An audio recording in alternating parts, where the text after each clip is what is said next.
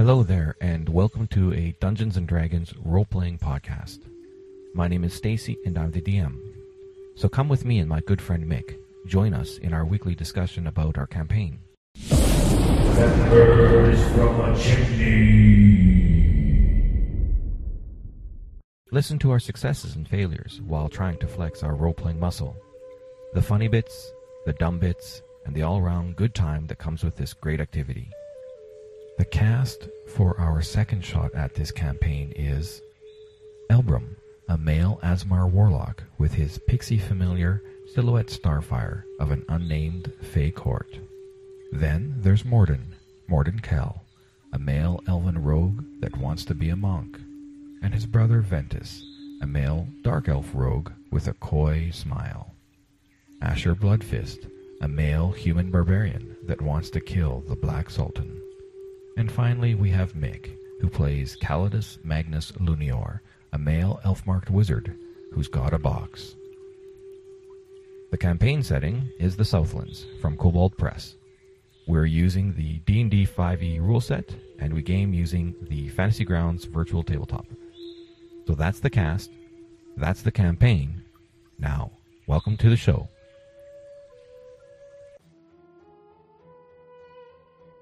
In this episode, Daryl the Kobold, last of the Daryls, huddles in a corner. Hakan faces interrogation. Mistress Henna is tied to a chair, and Munia is sobbing in a corner. The elven Kell brothers scour the home, looking for Rahid, or looking for loot. Elbrum consoles the broken Munia and takes a stand for the honor of all women. The party learns why Mistress Henna spurned Hakan, and a ghast arrives. That sounds suspiciously like Gollum. Who is this sister he talks about? Morden and Ventus find Rahid, and although he's hogtied, he goes feral when he sees Hakan. Calidus takes matters into his own hands and calls the City Watch. Plot threads start to close, answers are found, and then things really start to get crazy. Man, there was a lot of NPC voices in this episode. So sit back, stay tuned, and enjoy. Okay, once again, I'm here with Mick, and we are reviewing how things went last session. I think I wanted to start off with just chatting a little bit about what happened within Discord, because I personally thought our mission yesterday was, oh man, I tell you, it was a challenge. There were so many NPCs, and me trying to stay on top of it was just nuts. And for some strange reason, like our American players, you know, they played at midnight, or they played up until midnight. They stopped, they woke up, and then all of a sudden I got all this stuff happening in Discord, messages from them and stuff like this. So player investment wise, even though that session seemed kind of to go on a little bit for me, I think the guys really bought into that. I was really, really surprised, because all of a sudden, two of the guys are chatting in Discord, doing a little bit of role playing of what their character is thinking at this moment. And I thought that was really good. Like, for example, Elbrum, all of a sudden he role plays talking about why he did the things he did in the session, because I guess he wanted to make sure that you guys understood where his thinking was on that.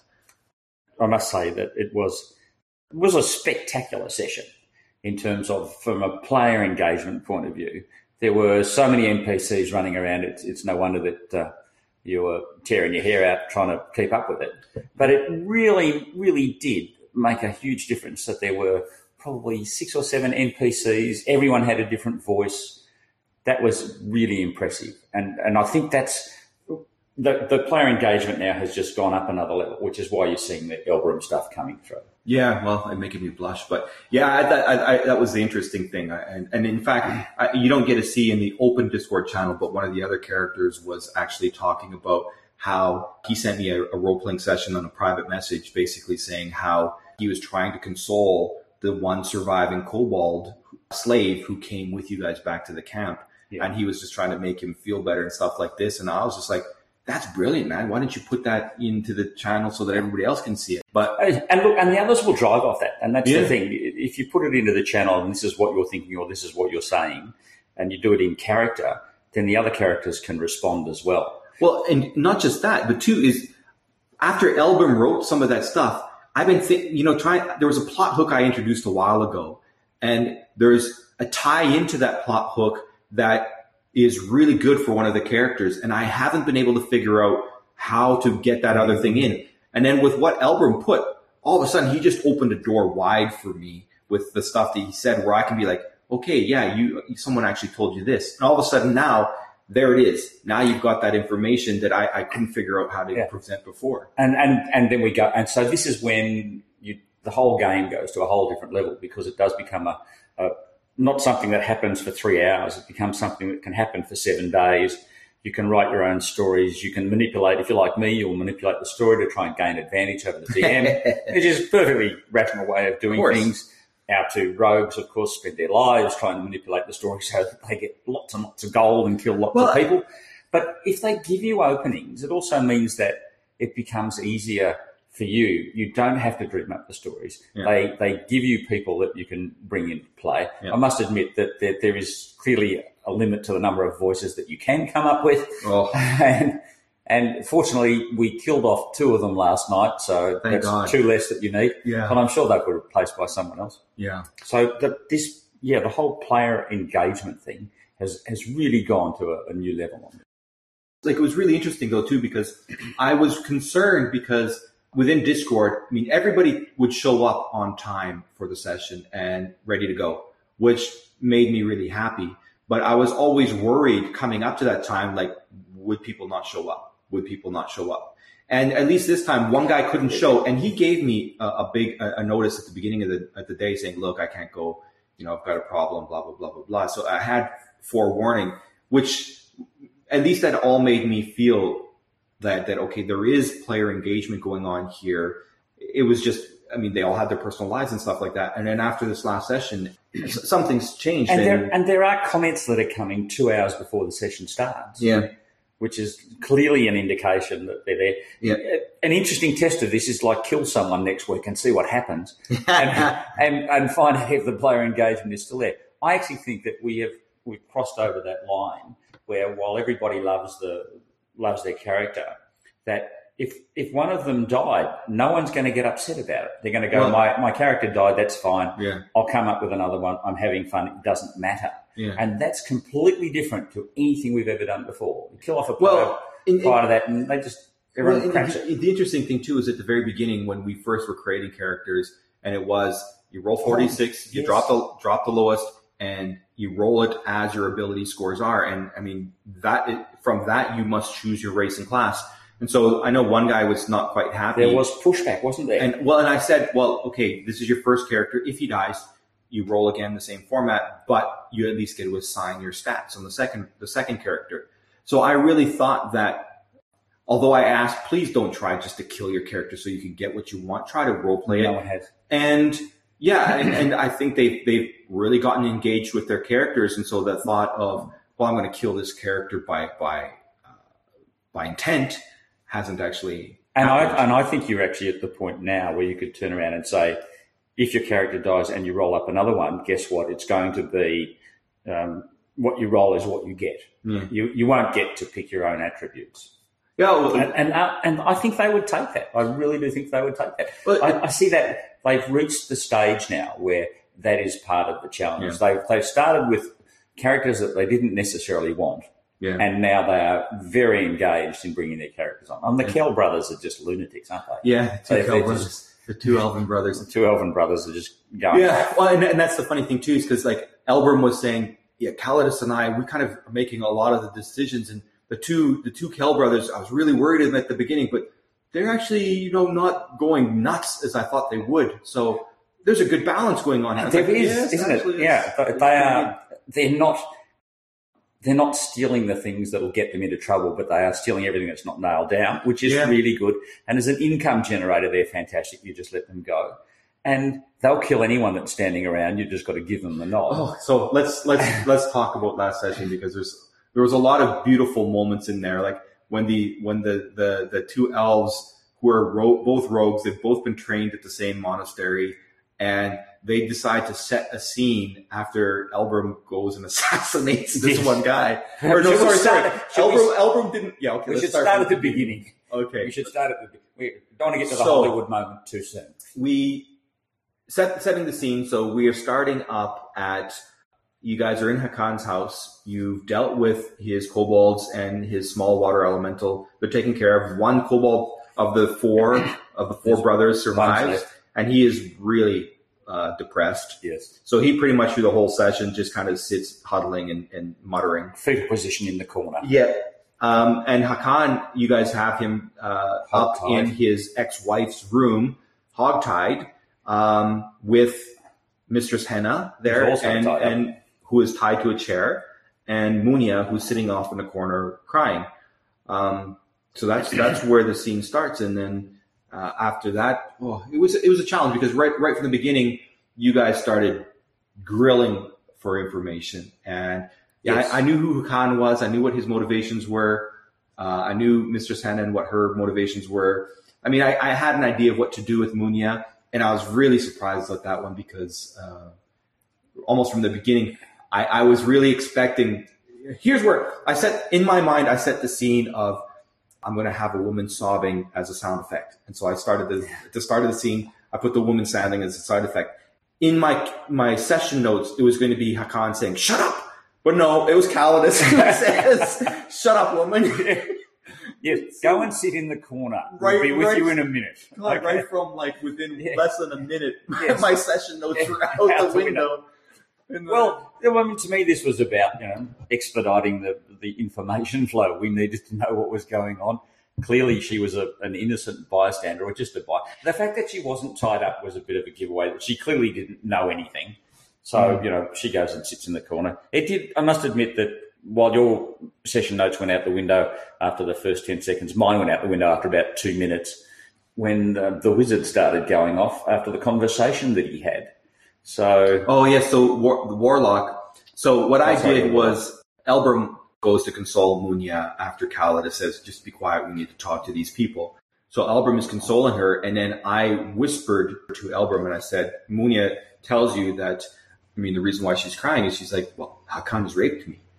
And this just sets Elbrum off. So you guys are sitting there having a conversation, and all of a sudden Elbrum comes over and he hacks off one of Hakan's thumbs. And that was 2 minutes into it, and that's where I lost the plot because I'm going, what the? And that was just it, because at the end of the day, none of you guys knew what set Elbrum off. No, and we still don't know, or we do now because it was done after the game. Yeah. But so Elbrum's gone off. I've made the immediate assumption that this is related to an incident that occurred a while ago. I should mention at this point in time that we come back to this session.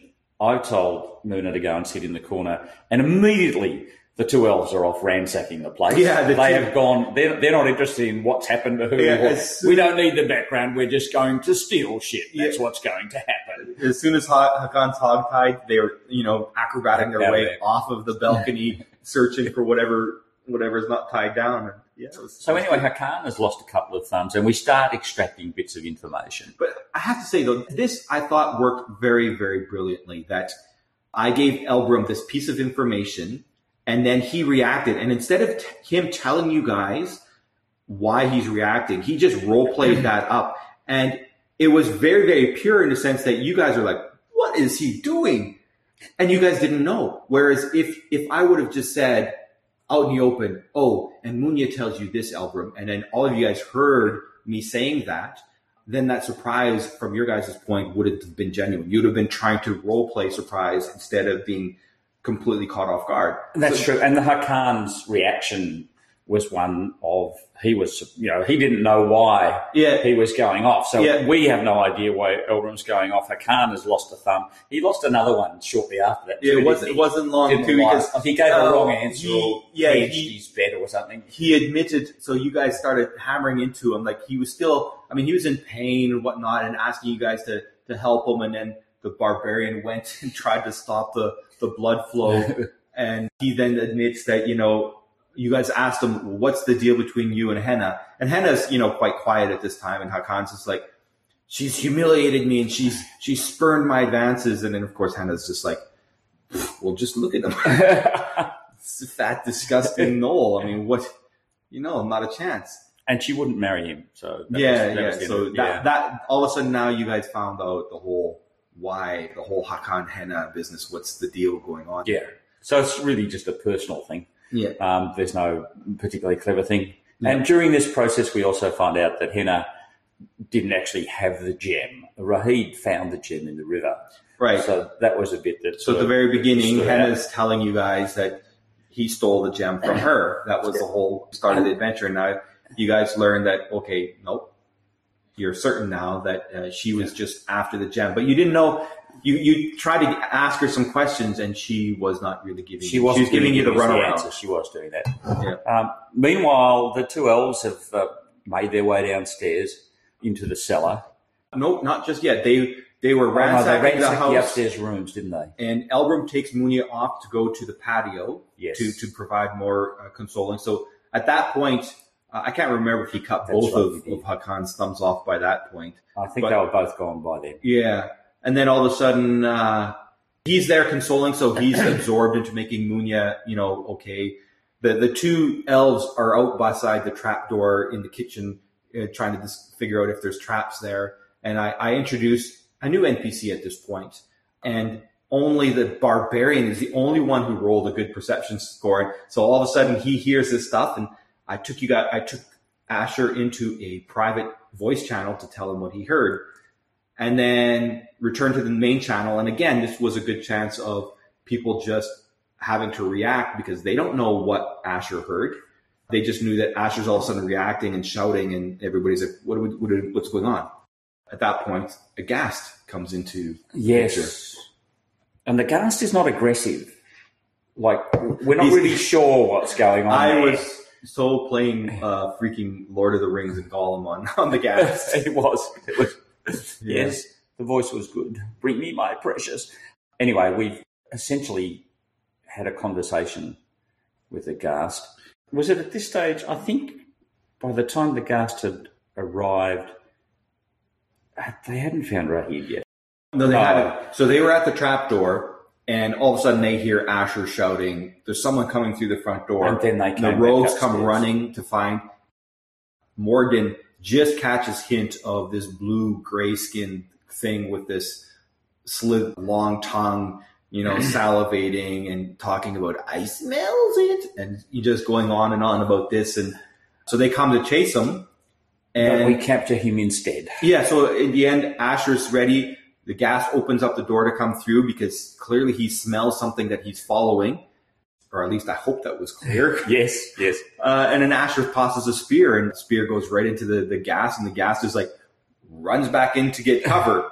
And the rogue is there with his knife, and basically at that point, I wasn't sure if you guys were going to kill him. Well, and he didn't kill him. That was good. And our guys have figured this. I think that they've got this nailed, that killing stuff is not an essential part of what you do. So we've now captured another creature, which we drag into the bedroom. So we now have Muna and all the rest of them. Yep. So we've now got 3 or 4 people in the bedroom. Yep. And once again, the interrogation keeps going, and the elves are out the door 2 seconds later. Once again, they're going back down to the cellar.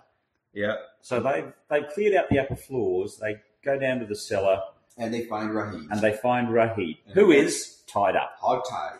And so they, of course, inspect the cellar to see what they can find or steal, and then they get Rahid. They didn't go through his pockets, which I thought was a bit of a shame. Oh, well, I think my description was enough at the end, because at the end of the day, he was threadbare. And besides, at the end of the day, you guys did find the eye in Hakan's purse. So that was the main thing, is you had the eye. So we end up with Rahid upstairs. Not as though there's too many NPCs upstairs, at which stage the DM is tearing his hair out, going, I'm running out of voices. Yeah. So fortunately, that was good. And then Rahid goes off because he sees Hakan there, and he goes after Hakan. And it was really cool that I'm just like, and he sees Hakan, and he's going after Hakan, and I can't remember what I said. But all of a sudden, I think Elbrum stands in the way or something like this. And there's something about, I can't in good conscience kill this man. Morden was like, well, I mean, I'm an assassin. If you paid me, I'd do it. So Elbor gives him like a gold piece, and Elbor basically just kills Hakan. Kills Hakan, so Hakan's dead. Missing a couple of thumbs, got a few cut marks to the body after a bit of small torture. Yeah. And we now have Rahid sitting there, probably getting the message at this stage that we're not exactly nice people to play with. Yeah. We still have the Ghast to deal with and a few others. But it was at this point in time there was some clever decorative piece, something that you would see in a reality show. But Calidus went and called the cops too at some point. At this point just in time. between there. Calidus has called the cops by now, thinking we could have some issues here. We'll call the cops. Yeah, when the he called the cops prior to Hakan being killed. That's right. Just in case, when we heard the Ghast, it was because the Ghast was coming, and we didn't know the strength of the Ghast or who was coming with them. Yeah, because basically, this was no metagaming there. This was the backup. We were going for the backup. So the cops are on their way, and the two elves are sitting there, and they did the reality TV interior decorating job and arranged Hakan in such a way that while he may not have had a head, it was plausible that he lost his head as part of a battle. Yeah. But to accentuate this, and I did like the way that they did this, they then took the Ghast, the two of them out, to the top of the stairway and killed him. Yeah.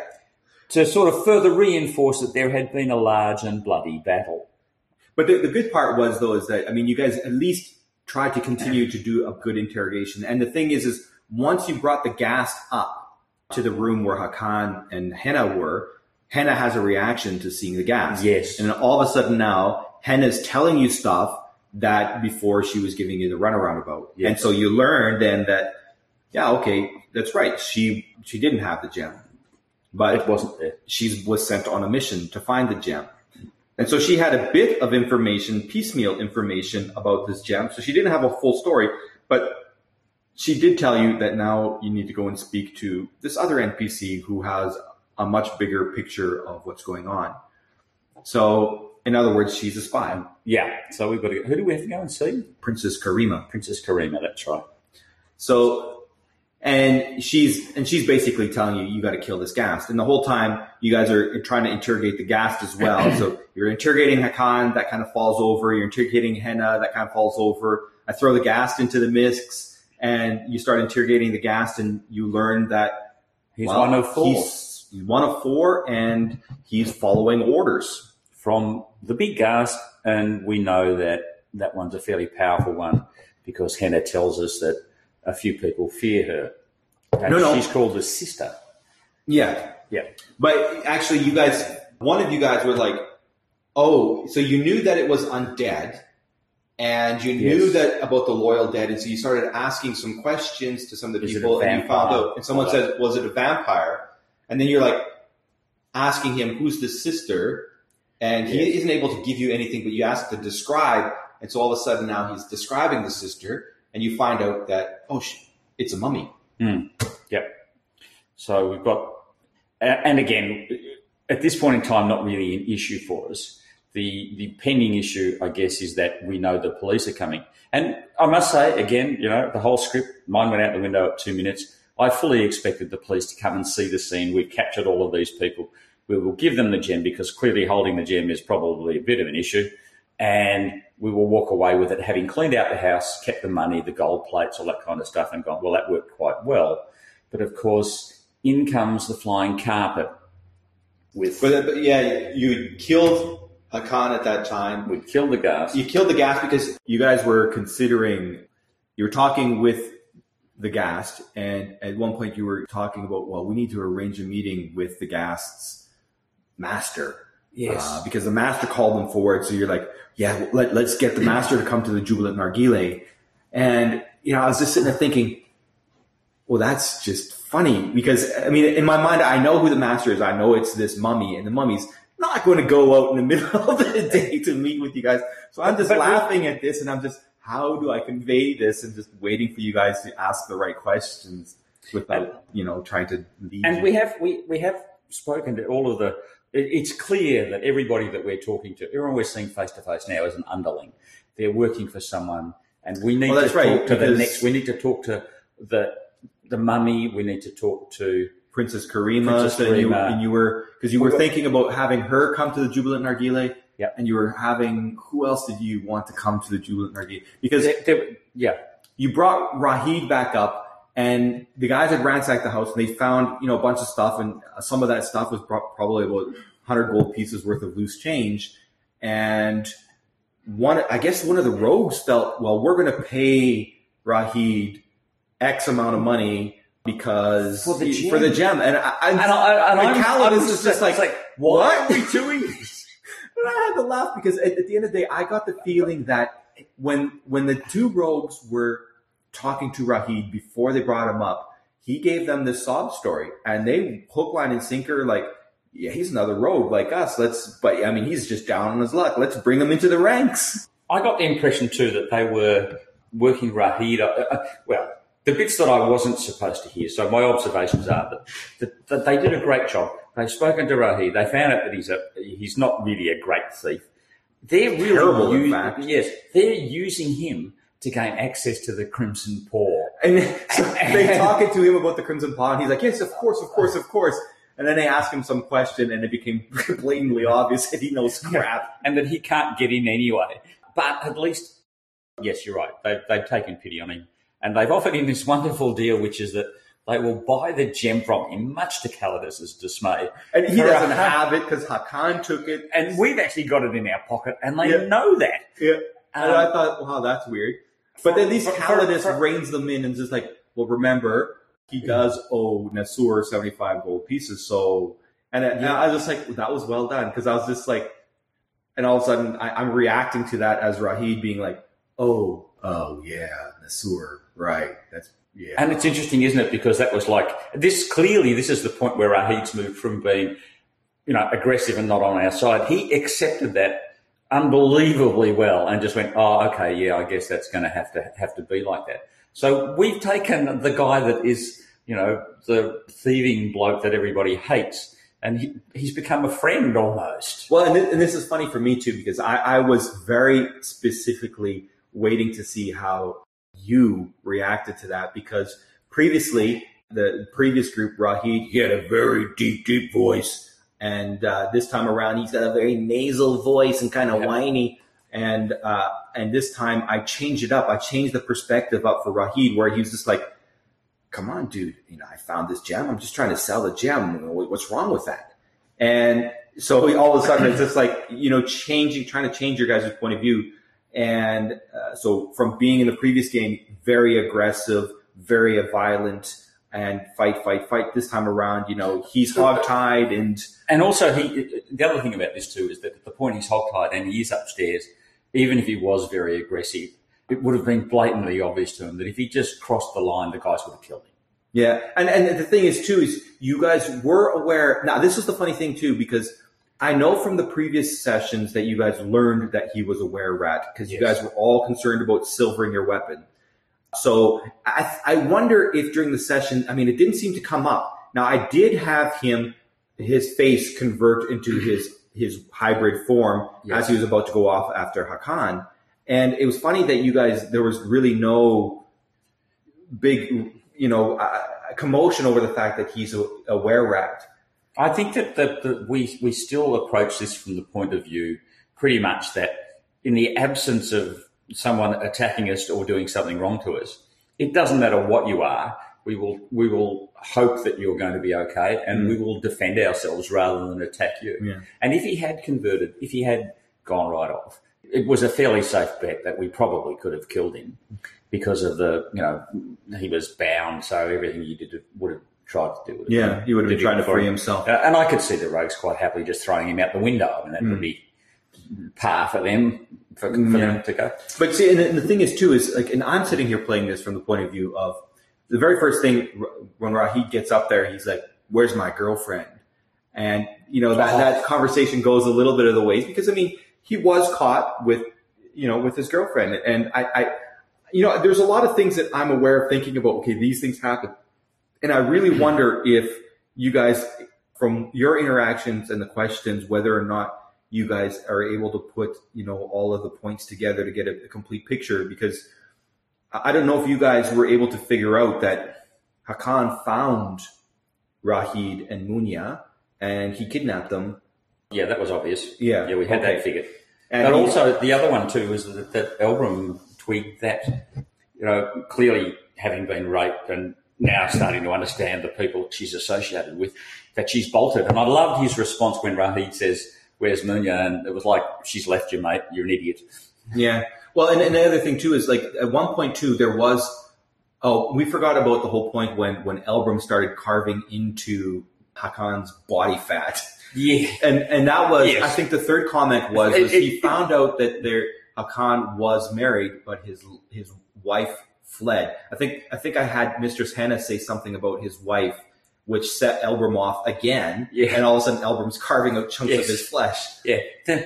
The amount of damage to poor old Hakan, well, he passes really out. was getting to the stage where you look at it and go, how the guys could disguise this as being a battle against a knoll. Well, and this is the thing, and this is why the assassination worked so well, because after what Elbram did, between cutting off his thumbs and then started carving into him, I mean, Hakan was unconscious. Yeah. It was just too much damage. And also would have been unexplainable to the police. Yeah, it? So there was really he really didn't have to, he really shouldn't have been saved. Yeah, but it was brilliantly done. And, and the funny thing is I did chat with Elbram on Discord this morning, in fact. It was yesterday evening, so it would have been early in the morning in America. So clearly he woke up and it was on his mind. Yeah. And so he started explaining some of his, his thinking in that, and he wrote this big role-playing thing into Discord. But yeah, I was just like, that's some pretty, really good role-playing that you had going on there. And it does start bringing us more to this ethical, I mean, it's the whole thing. We are becoming a fairly ethical, if somewhat, murderous bunch. We've killed a couple of people so far. None that didn't deserve to die. No, of course, no, they all should have been. Well, I mean, and we seem to be getting away with it. I mean, we may not get away with it for much longer, but in terms of a role-playing game, we haven't really crossed the line on anyone. Hakan has kidnapped these people. His hatred for someone that spurned him is illogical and just wrong. He just sort of, it's like a Harvey Weinstein moment. Yeah. I wonder if we can say that. The other bloke was dead when we got there, so we hadn't killed him. I mean, I think that we still haven't crossed the line. I think we're still doing okay. Yeah, and even then, when you guys decided that you're going to kill the Ghast, which I thought again was pretty cool, because all of a sudden, I mean, this could have been a very big metagame thing, and Morden was like, I think if a Ghast scratches you, it's bad, but I mean, he's like, okay, but I mean, we don't know that. So Ventus takes the Ghast out before he kills the Ghast, and I mean, you guys did say we're going to set you free, and the Ghast was like, you going to give me the gem? Because he just wanted the gem. And so you guys realize that, okay, there's no setting this thing free. Yeah, he was had no numerous times he was told that you can go back to your master without the gem. You can take a letter to your master, anything you want, but you're not getting the gem. Yeah, and so you realize there was no choice in this one. And so you guys did kill it. And I mean, I didn't really know. I was just playing from the point of view of the master told him to get the gem. He wants the gem. I really didn't think of, okay, I got to get the players to kill him. I wasn't thinking that. I was just thinking of, in my mind, playing the role of the Ghast, I was thinking of, how do I get the gem? How am I going to get the gem? The gem is the only thing that's important to me. How do I do it? And so you guys are like, okay, well, we're going to kill him. So you take him off, and before Ventus kills him, he takes his claw, which is trussed up, and scratches his arm, and freaking his saving throw, brilliant. He get a great savings throw. So normally something should have happened. And after that, when Nynaeve, the policeman, comes and you guys are explaining your story, and you're like, look, the Ghast, he even attacked me. And she's like, oh, you guys are really lucky. Do you know normally that if a Ghast scratches you, you would get paralyzed. So it was good in the sense that, I mean, metagaming-wise, I think Morden forgot what would happen. And the saving throw was brilliant that I didn't give away what was going to happen. But there became an opportunity later on where when you guys were explaining your story to the police, well, sure, they would absolutely know. And the other one, too, is that despite being told that he shouldn't do that, the metagaming component of it was clearly, this is my plan, this is what I'm going to do. And he just stuck to it. And he stuck to it because that's, in reality, that what would have happened. And so they did have the conversation about, oh, shit, I shouldn't do that. or I shouldn't do this. And then it was like, but I've already said I'm going to do it, so I may as well do it anyway. Yeah, because it goes at the end of the day, because that shouldn't do that was metagaming. It's knowing something that you really wouldn't know. And really, that is when you know that you're playing with a fun bunch of people, because he could have died. We didn't know what the outcome was going to be. If he rolled a bad roll, he would have been paralysed. He would have been paralysed. And we would have had to fix the problem. Yep. And that could have been challenging. Yep. And then the police are coming in the door. So, there was a whole lot of... I'm sitting there thinking, exactly the right you thing. sent the message to the police. It's a sending stone. It's a temporary sending stone that crumbles after it's used. So I have to send a reply back. So I sent you a reply, and you guys are like, the police are on the way. The police are on the way. And then I'm just, in my mind, I'm thinking, when do the police come here? Because holy crap, I'm having a hard time juggling this stuff. So I was just waiting for I must say, so that I could. We did have at this stage. I thought we'd done quite well to have removed a couple of NPC voices that you didn't have to worry about. And I think we deserve extra points for that. Hint, metagame. We've knocked off a Hakan and a Gas, so there's 2 you don't have to do again. Yep. Did I get any extra points for that? Oh, I'm not saying. It's milestones, so I don't actually have to track your guys' individual points. Right. Anyway, yes, the sergeant has arrived. And despite the fact that I wanted to see my old mate... And I had a blast, too, with this. He didn't come. Well, because from that point, you knew that last time you met the sergeant, she gave you the sending stone. Yeah, but she didn't tell me you'd been promoted. You told me that afterwards. Well, it wasn't in the game. From backstory-wise, you knew about Sergeant Mehmet, and so you mentioned Sergeant Mehmet in your backstory. Yes. So I thought I got to add a twist to this. So I promoted him to lieutenant. Except we don't know that. I don't know Well, you that. did know that because when you guys were talking to... She didn't say it. No, I went back and had a look at it. She didn't say it. Oh, she didn't say it? It was clearly part of... how right. every time it's we let probably something I wanted to do and I just missed it. Because I was very clearly thinking, I want to introduce someone else he hasn't met, and I got to let it somewhere slip that Lieutenant Mehmet is off, blah, blah, blah. But it's typically the fact that we let you only have the first minute of the game before all of the plans get thrown out the window. Yeah.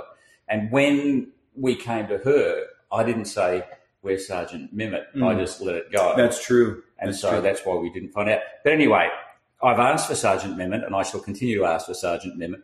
And she will at some point either tell me that he's been promoted or is now no longer working or is dead. Or hopefully at some point in time I'll get to meet him again. And I thought, when you sent the message, I remember sitting there thinking, okay, we need a biology break here because I need to think about what the heck is going to happen. So I was sitting there thinking, ask for the police to come. Do they all come? Guns blazing. Well, and I was just like, I did ask for them to come in guns blazing. Yeah, and I sat there thinking, okay, well, Hakan lives in a well-to-do area of the Wharf District. So he is not middle class. He's considered, higher end class. So I was sitting there, okay, that would be known to the police. They would clearly know who are the to-do people in that area. Yeah. So, and I'm thinking, okay, she's also just had to deal with this whole Tiscali thing that you guys threw on her plate the day before. So I was thinking, well, would she come in? And from my mind, I was like, well, no, she would just come in to see what the heck is going on with these people. Because from her point of view, she was, she wanted to be the one who initiated contact to you guys to let you guys know what was going on with the Tiscali. And I was sitting there thinking, oh, how much time would need to pass before that happened? And I knew that, I didn't want her to tell you guys the next day. I was thinking, it's probably going to be a couple of days before she gets in contact with you. And then all of a sudden this, and I was just like, well, okay, once again, whatever, throw that out. So she comes in alone, and she doesn't see the 5 of you guys. All of a sudden, there's the 5 of you, and then there's Rahid, and then there's Henna, and then there's this bloody kobold who is, sobbing in the corner. Sobbing and dejected. A couple of dead bodies lying around. And I mean, it's clearly a massacre. There's some dead kobolds there. There's the water elemental, and she's like, what the hell is going on? And you guys are all lined up like on a shooting line. Yeah, I thought that was good because the fact that we sort of lined up as though, we weren't hiding anything, no one was hiding in the background. I thought it was a bit like being in front of the school principal. Yep. And I thought that worked, and our stories gelled all the way through. We figured out the story before she got there. Yeah, and then very specifically, I had her point out, you talk. Now you talk. Now you talk. And so you guys kept your story, and of course, she found out when the gas was an interesting part that she, landed on. And the jam, she's like, where's the jam? And you guys, to the letter, were like, don't know, didn't find it. No, I didn't find the jam. Which was so funny because you guys are like, we're going to give this to the police. And then, no. Well, we hadn't actually discussed giving it to the police. It was like, yeah, my original thoughts were, we can give it to the police and that will get rid of it because clearly this is something we can't handle. Yeah. But now if you look forward, like, where do we go? Because that's where we are now. Right now, we are at the stage of... Wasn't Calidus saying, well, we need to give this to one of the advisors in the city? Yes, Calidus has said that this is something that needs to go to, someone senior. But I think I might only have said that to you. I don't think I've said that to the other guys. No, I'm sure you did because in session... Oh, that's right. I did have to work our way up the ladder. Because I did mention, because you were talking about the advisors, so I had to make sure that common knowledge-wise remind everybody that they would know who these advisors were. They would be famous within the city. Yes. And this was our entree into the senior ranks of the city. Give this to one of the advisors and look at what we've done for you. But I suspect that that's not going to happen. It's kind of like wanting to go and see Donald Trump. Is he going to open the door to you? Well, and to that end, I think perhaps this might have been caused a little bit. I mean, the reticence to give it to the police could have been caused because before the session started, the day before the session started, I put in the Roleplay channel a conversation between the two junior priestesses at the temple, and they were talking about the reward that they gave you because they gave you 500 gold pieces to get the cat, and what would have happened if the cat had got away. If the cat got away. Now, I remember sitting there thinking, well, I probably should do something, and I was like, well, I don't want to do anything with any of the main people that are important to the plot. So I was like, well, who can I use? And I was like, I'll just make a conversation between the two. And priestesses. And I am going to, my plan is next week to exploit that. Because and I just, they are the obvious people to give it to. We're not going to get to talk to any of the other people that are high up the chain. And if we were to give it to them, they gave us 500 to start with, so yeah, okay, we could give it back to them. There is a possibility they will invite us to come and meet someone further up the line. And when you look at the races of the people that are on the committee, there's a gnoll, a vampire. Yeah, the gnoll is the warlord, so he is the warlord gnoll. Lady Elastra, who is the vampire. Who's the vampire. Now, I don't know do we know that? Do we know that she's the vampire, or am I doing that from the previous game?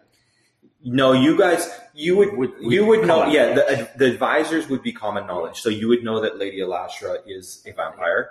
You would know High Priestess Nefrini is the leader of the church, and the Queen Goddess Mishkenet, who is, God incarnate. So whether these people talk to Nefrini, which I can't imagine that they do, but I would imagine that the two priestesses, there is another step, and then maybe Nefrini's above that. Yeah. Well, and this is where and the other thing too is if we give this to the gnolls, then how does that go down? Because you've given something that controls the catfolk to the gnolls, and or do you give it to? And you learned that too, not from Hakan, because you'd killed him, but it was Mistress Henna who tells you that I think it controls the cat because she was there and observed what Hakan was doing, and that's all she knew, but she didn't really know anything else. So we and it doesn't look as though at this stage we are going to find anyone that knows what it does. But actually, so here's two things. The first thing was out of game before the session started, because of that posting I put between the junior priestesses, it was either Mordrin or Ventus was like, I think we've pissed off the church. And God, what are we going to do? And so I think, did he say that? Yeah. So I was sitting there thinking, oh, cripes. And that's why I thought that they were not wanting to let the police know anything about the gem, because they were now thinking that, oh, cripes, we've offended the temple.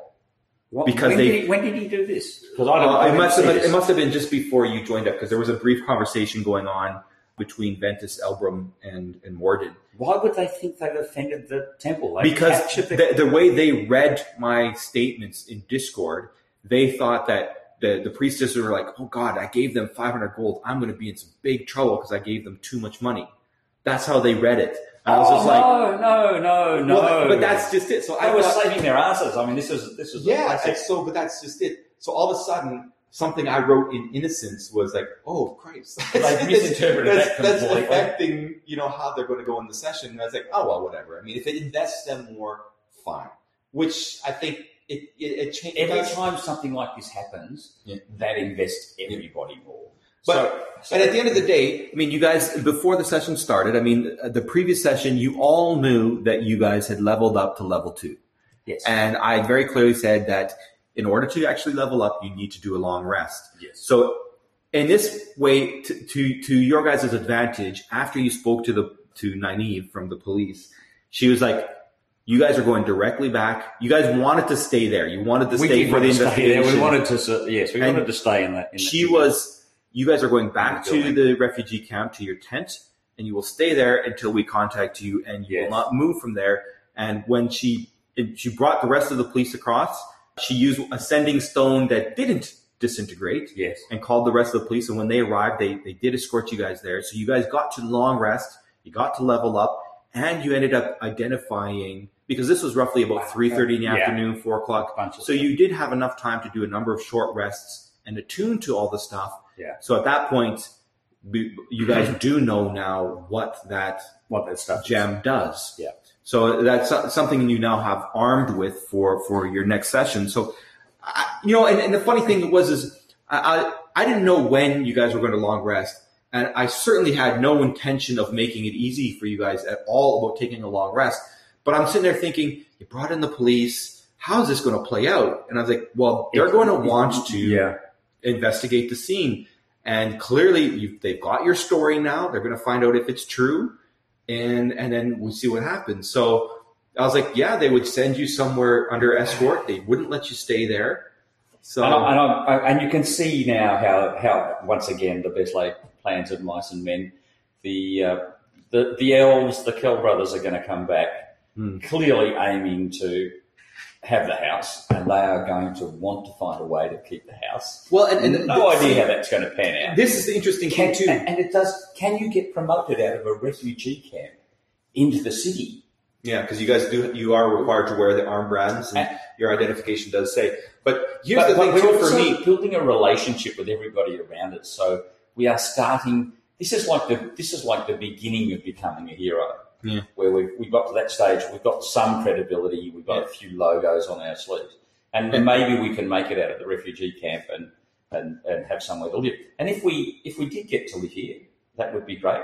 But currently, we're not doing too bad. I mean, we know of a vacant place in the Huntsville. Did find the reward helped you guys a lot. That money was really useful for you guys. We go and see Nasur, and here's your 75 gold. He'll be happy. Maybe he'll know of an abandoned building that we can move into. But again, that's the other bit that we forgot is, so when you guys are talking to Rahid, there was a point that I had that was a big reveal for Asher's backstory. And I was wondering if there would ever come a point where I could do this. And so you guys were talking with Rahid, and you get into a point in a conversation where you're talking about all of his friends that got murdered. And so he's like talking about, going back. And at some point you guys are like, well, wait a minute, that building up top is not your home? And he's like, well, no. This is the one downstairs. Mine's downstairs. That building up above, that belongs to the Black Sultan. And Asher's just like, what? The Black Sultan? And Asher knows that name because the Black Sultan murdered his parents in front of him. Yeah. So he's just like, holy crap. Another backstory. Right. And quite nicely. And from Henna, you learned that, he fled the city, 3 years ago because he was smuggling something or other. And she's not really clear on the story. But all of a sudden now Calidus is sitting there going, what's this in my pocket? I've got a real stone that I picked up off the floor that was buried under the dust. Yeah. So all of a sudden now Calidus is like, wait a minute. And everyone that looked at it was going, we want that. And it's clear that it's incredibly valuable. Mm-hmm. So you can say, okay, he's a smuggler, he's a murderer, and this is where he smuggled from. Maybe he dropped one. And the thing is for me is I'm just sitting here like, well, that's a plot hook, that's a plot hook, that's a plot hook. And I've got nothing prepared for any of that stuff. And it's just like, but again, I threw the real stone in there because I I thought it would be fun to mess with you. And now all of a sudden it's turned out to be something more, and But it is. I mean, and if to try, I mean, and you look at the team now and you say, could we give the real stone away? And the answer is no, you can't. It would be one of those things that, as much as it could do well, it could be a complete disaster.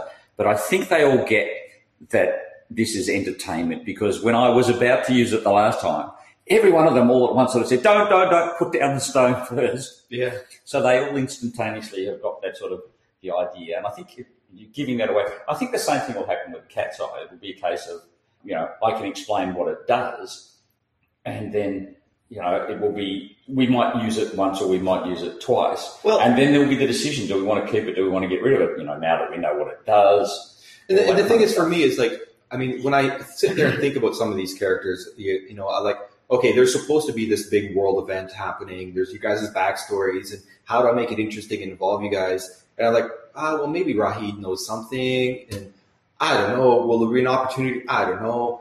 Like, for example, getting you guys back to the refugee camp. I at one point I thought, well, there could be a plot hook there somehow, but I had no idea about thinking, how will they ever get back? So even when I had Nynaeve sending you, I was like, okay, well, Nynaeve is not. You guys can't stay here because she's going to want it. You guys will just be under the foot. So where is she going to send you? Well, she's not going to send you somewhere that she's got to pay, because she's got to justify the payment to the city. So, and she just can't send back to the refugee camp, because the refugee camp is kind of got guarded anyway. And isn't the investigation the biggest plot hook of all? Because it's something. I'm sitting there going, because from our point of view, we're sitting back in the tent. We've gathered up all our goodies. They are about to investigate this house from top to bottom, and they won't find the gem. Nope. Because we've got it. So then that whole thing becomes, they don't find the gem. Rahid's bolted, Well, and the only thing we've got to go on is that we have to come up with a convincing story for being there. And our story was, we went to see Hakan because we thought we had a lead on the gem. Well, and here's the thing too, is like, here's the question. Where is Rahid? Where is Henna? And where is the kobold? So the kobold, Nynaeve knew immediately that that's a slave, because dragon folks are pretty much all slaves in the city. So she's like, he's going back to the pit. And you guys did a fantastic job of convincing her that, no, he's going to come with us. We'll keep him under. And so she ended up, you persuaded her. And I actually think that he could be our entrance back into the house. But that if we manipulate that well enough, we might be able to get to a situation where we can get him back into the house, even if we have to look after him. I think, too, this probably didn't come across, but you guys will pick up on it right away in the session, is that Henna and Rahid are with you, because you guys are all under scrutiny right now. Oh, yeah, they're definitely, So there's no doubt. It didn't come across, I think, probably at the time, but they are with you. And we know that because Rahid has already shown that where he wants to go is where we want to go. Yeah. Henna's working for someone else, and she really doesn't have a choice. She's a bit under the thumb. We've also disposed of one of the issues in her life, which is Hakan. There is also this wonderful opening for someone to go and run a camel trading business. So Kell Brothers would be ideally suited for running a camel trading business. They'd rip off anyone. Yep. That's right, that's right up their alley. And this is one of those things where, like, you when you read a module, they give you, this, and this. So, like, I know these things, and some things, you don't want to reveal, because, like, is it common knowledge or not? And so you guys coming in and now taking that house, if you can manage to do this somehow, what is going to be the consequences of you now being in that house that was, where this camel trader did his business? Oh, I think I have no freaking idea. I think the elders have pretty much got this sorted, and I would say that their plan is that we take over the house. We're not going to. They will do two things. They will certainly run it as a front for some illegal industry. They're going to run it as a shop front for flogging stuff from thieves. Well, and they're also going to put up a shingle saying "Heroes for Hire" at the front, and we are going to go and run down whatever the next issue is. It's very clear from the things that they said that they want to be part of the Crimson Paw. Introducing the Thieves Guild so far, in each session since introducing them, that's what they've been talking about. And so if they get into the house, this is going to be the front for the Crimson Paw. I mean, that's where it'll go. They will be the people that deal in the stolen goods and fetch them off here and there. They'll take whatever they think's magical and flog it to the magic shop across the road. Well, and too, when they were talking about the Crimson Paw to Rahid, they were like, and they were explaining that, hey, your fence is dead. Festering Heth is dead. Yeah. He's like, what? So my friends are dead and my fence is dead, who's also my friend? What's going on? They're like, we think he was assassinated by the woman underneath. And he's like, what woman underneath? And I just had this, it was just great because they're just, you can very clear this is the part of what do we say and what is metagaming and not. And so I'm just loving it because they're assuming that, yeah, Rahid knows this woman. Why wouldn't he know? And I'm just like, no, why would he know it? So all of a sudden they're like, oh, yeah, we think she, and so he's like, who is she? And they describe it, and he's like, the menagerie woman? And they're like, menagerie? Because they didn't even pick up that, so it was really funny. So it was an interesting moment and of discovery on both sides and stuff like this. And I think that was one of the factors too, where they really clued in that, oh man, he doesn't know squat about the Crimson Paw. Yeah.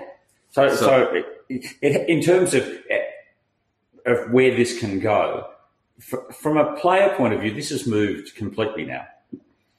For the last few weeks, it's been about there are so many things that we now have to run down, or so many potential things that we as players can run down. We don't actually have to run down anything. We've achieved our first goal that we set out to do, and now found the gem. We found the gem, and now really this is a DM issue. We've created so many plot hooks for you that depending on what we decide to do next week, you could be tearing your hair out again because we could do any one of a dozen. We could pick up on anything that we've done so far, and it's like, okay. So you really are going to be Well, on your toes. Elbrum was just like, well, you're really shoehorned. He said, you really sandboxed yourself in there. How are you going to get out of this? And I was like, well, I mean, I don't know if I'm really sandboxed. I mean, yes, you're in a city, but there's the whole world there. And he's like, wouldn't it be just easier to do a dungeon crawl? And I was like, well, absolutely. A dungeon crawl is a lot simpler. So, this is way more fun. Yeah. So, and really the only thing, as I said, the only thing that you've got going for you is that you do get to control the investigation, and that we could easily end up in jail, or we may not. But if we don't end up in jail, we will be out wandering around the city trying to figure out what's going to happen. The initial conversation next week will be quite interesting about what to do about the eye. Yeah, and I mean, all things said and done, this is one of those things where, I usually have to sit for like a full day and just sit there and be like, all right, they're here. What is the start? What are my first 10 minutes of this going to be about? I don't think that you should. I think you should just figure out who are the people that we know, because we can only go and see the people that we know, and go, how are they going to react to it, and then just make it up from there. I don't think it's actually possible from where you sit to come up with some cogent plan to make this go anywhere. No, but the one thing I do realize that has to happen is you do need to have encounters where you get to roll dice related to, I'm going to swing something. It's not really about, for Murder Hobo-ishness. It's that I get to play with my skill sets to do something more than investigate and perception. Yeah. So it's just. But if you look at this, and the quick and easy one for this is that we go and we give the gem to the girls in the cafe because that's where they're sitting. That problem's solved. We then talk our way into the house, put up the sign "Heroes for Hire," and you've solved that problem. Because that's a really quick and dirty solution too. Because the next person that knocks on the door, there's the encounter. They come and knock on the door and say, "Go and clear out the dungeon." I do have to admit, I did think that at the very beginning of the session, I was like, maybe they give it to the police. And if they did give it to the police, what would the police do with such a thing that just came into their hands? So I did have a thought that if they did give it to the police, it could probably lead this way. And if they didn't give it to the police, I was just like, well, where else could it go? I mean, Hakan wants it, Henna wants it, and Karima wasn't even part of the picture, and I just threw her in last night. Yeah, they all want it. Or do they keep it and use it? Keep and try and use it. There's a downside to using it, and that is that the fact that you've got to sit with it for an hour every day. So yes, that is right. That's right, because the part of this gem is that you must require, if you want to stay attuned to it, you must every day have a short rest with it, which is irregular for magic objects. Yeah. And there'll need to be some clarification about that, because there's a series of spells that I assume you can use just because you've got the gem. But if you are attuned to it, then the cats behave normally, and if you're not attuned to it, you can see what the cats see. And that seems to me contradictory. If you're attuned, you can. You can see what the cat... It sort of says they wander around aimlessly or something like that. Oh yeah, that's right. There's something about if you lose the if it's nearby and you're not attuned, the cats are going to have a reaction one way or another. Is what it comes down to. So if you're attuned to it, you can use the cats. You can see what's going on, and you can cast the spells. And if you're not attuned to it, the cats behave funny. Yeah. So there's an opportunity there to use it. I know that one of the guys desperately wants a panther, so maybe he could have the gem and then he would have his panther to go with it. Yeah. But by the same token, is you would look at this. This is like this. It's almost like another murder hobo, isn't it? You know, you walk into the room, you're going to get crucified by 100 people. You give a bunch of people that are bottom-level characters an incredibly powerful object, and they attempt to hang on to it to their detriment. Surely you would look at it and say, this is something that is way out of my realm. I need to either bury it somewhere where I can come back to it later when I get a better understanding, or I need to give it to someone that it should go to and get brownie points for doing the right thing.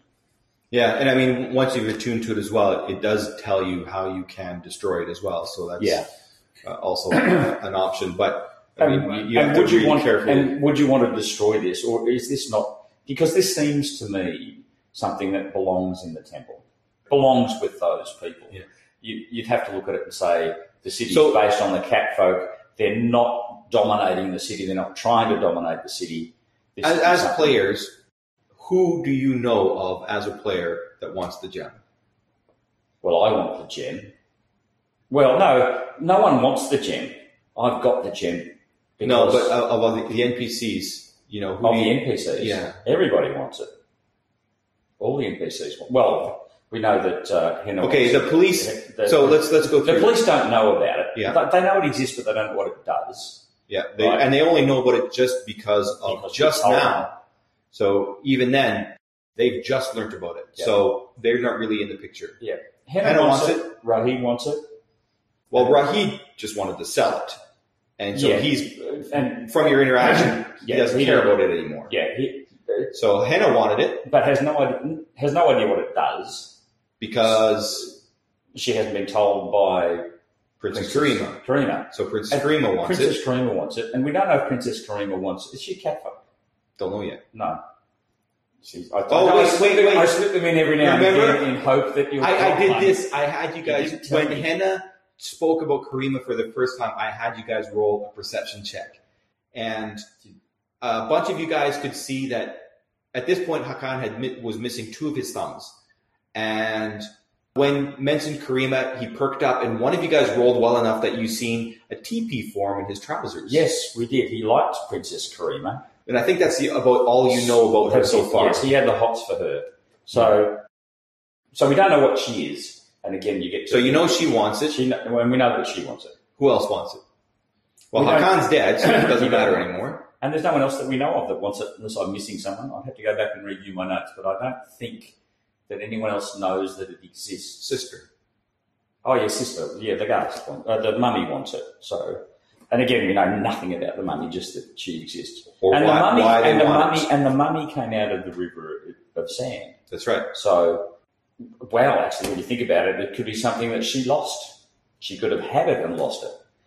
But again, you look at that and go, if she is a mummy and if she is a powerful being, was she controlling the cats and was she using it at the particular point in time?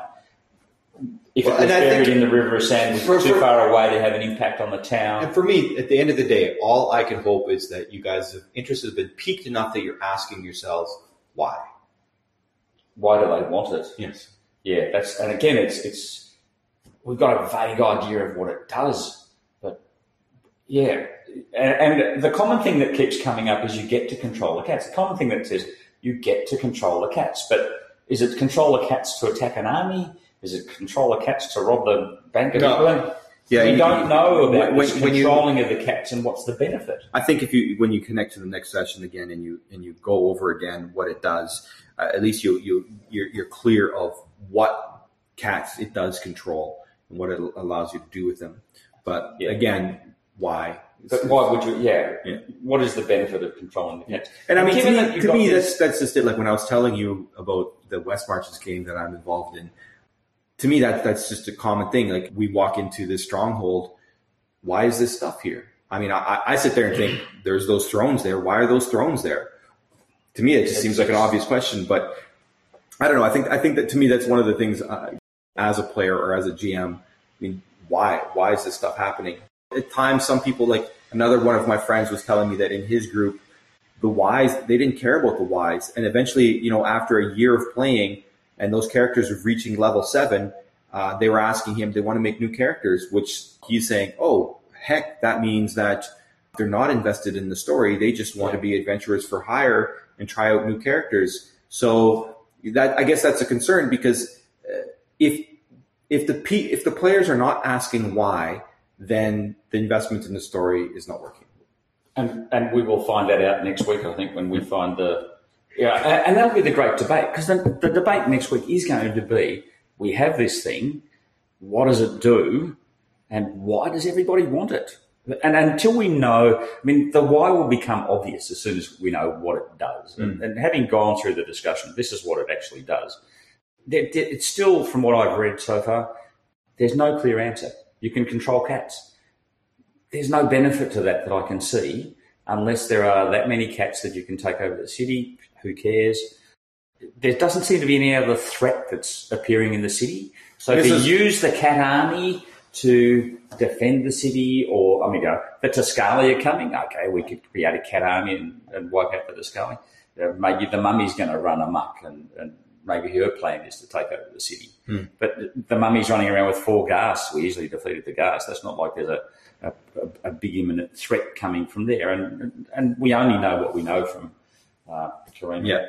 So it's whether we're going to stumble over bits of information about this. And I guess the other question is whether we care, because I look at this and saying we are refugees living in a town, and I would say we really don't want to know. I mean, we may want to know out of curiosity, but we don't want to manage this situation. This is a situation where we want the information and we want the brownie points for working with the people that want it. Our hardest decision will be, who do we give it to? Yeah. If we're going to get rid of it.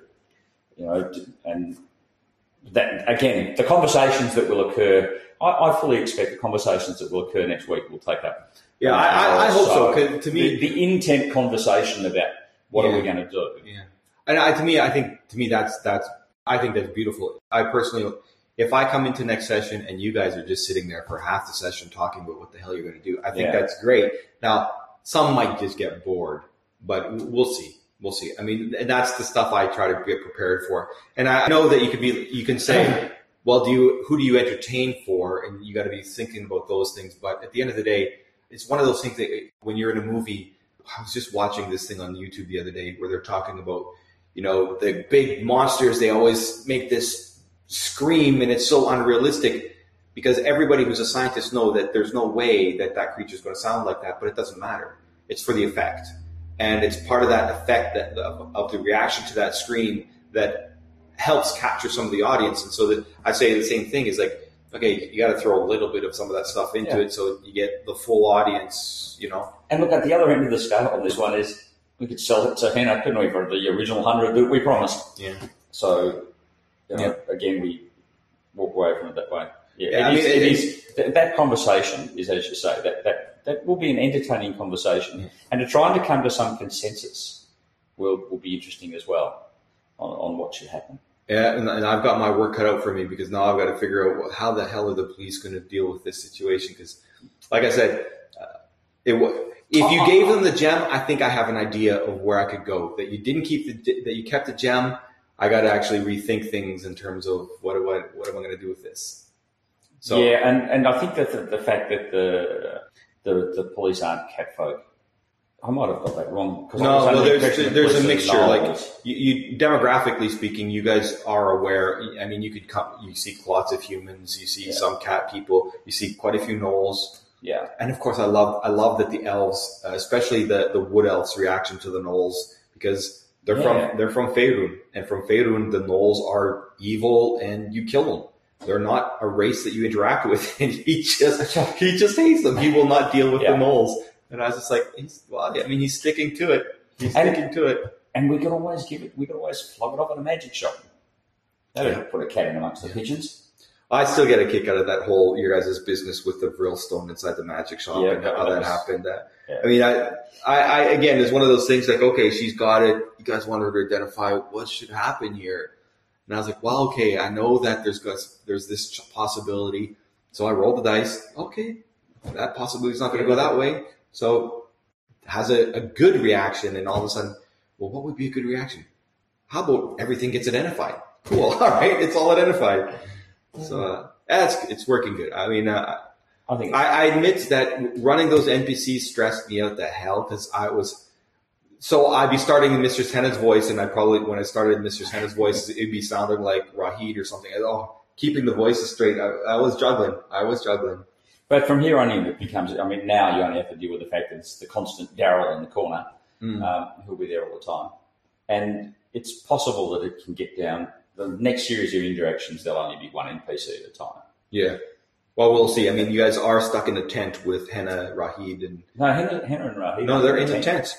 The police sent all of you guys to there to keep an eye on you until they're finished the investigation. Oh, that sucks. Yeah. Because we can't have the conversation. Well, the players can't have the conversation in front of Rahid and Henna. Well, that'll be a conversation that we have to have. You'll have to work it out. Anyways, I think that's good enough. I didn't realise that they were there. All right, no, that's it. That's a wrap. Thank you and good night. All right.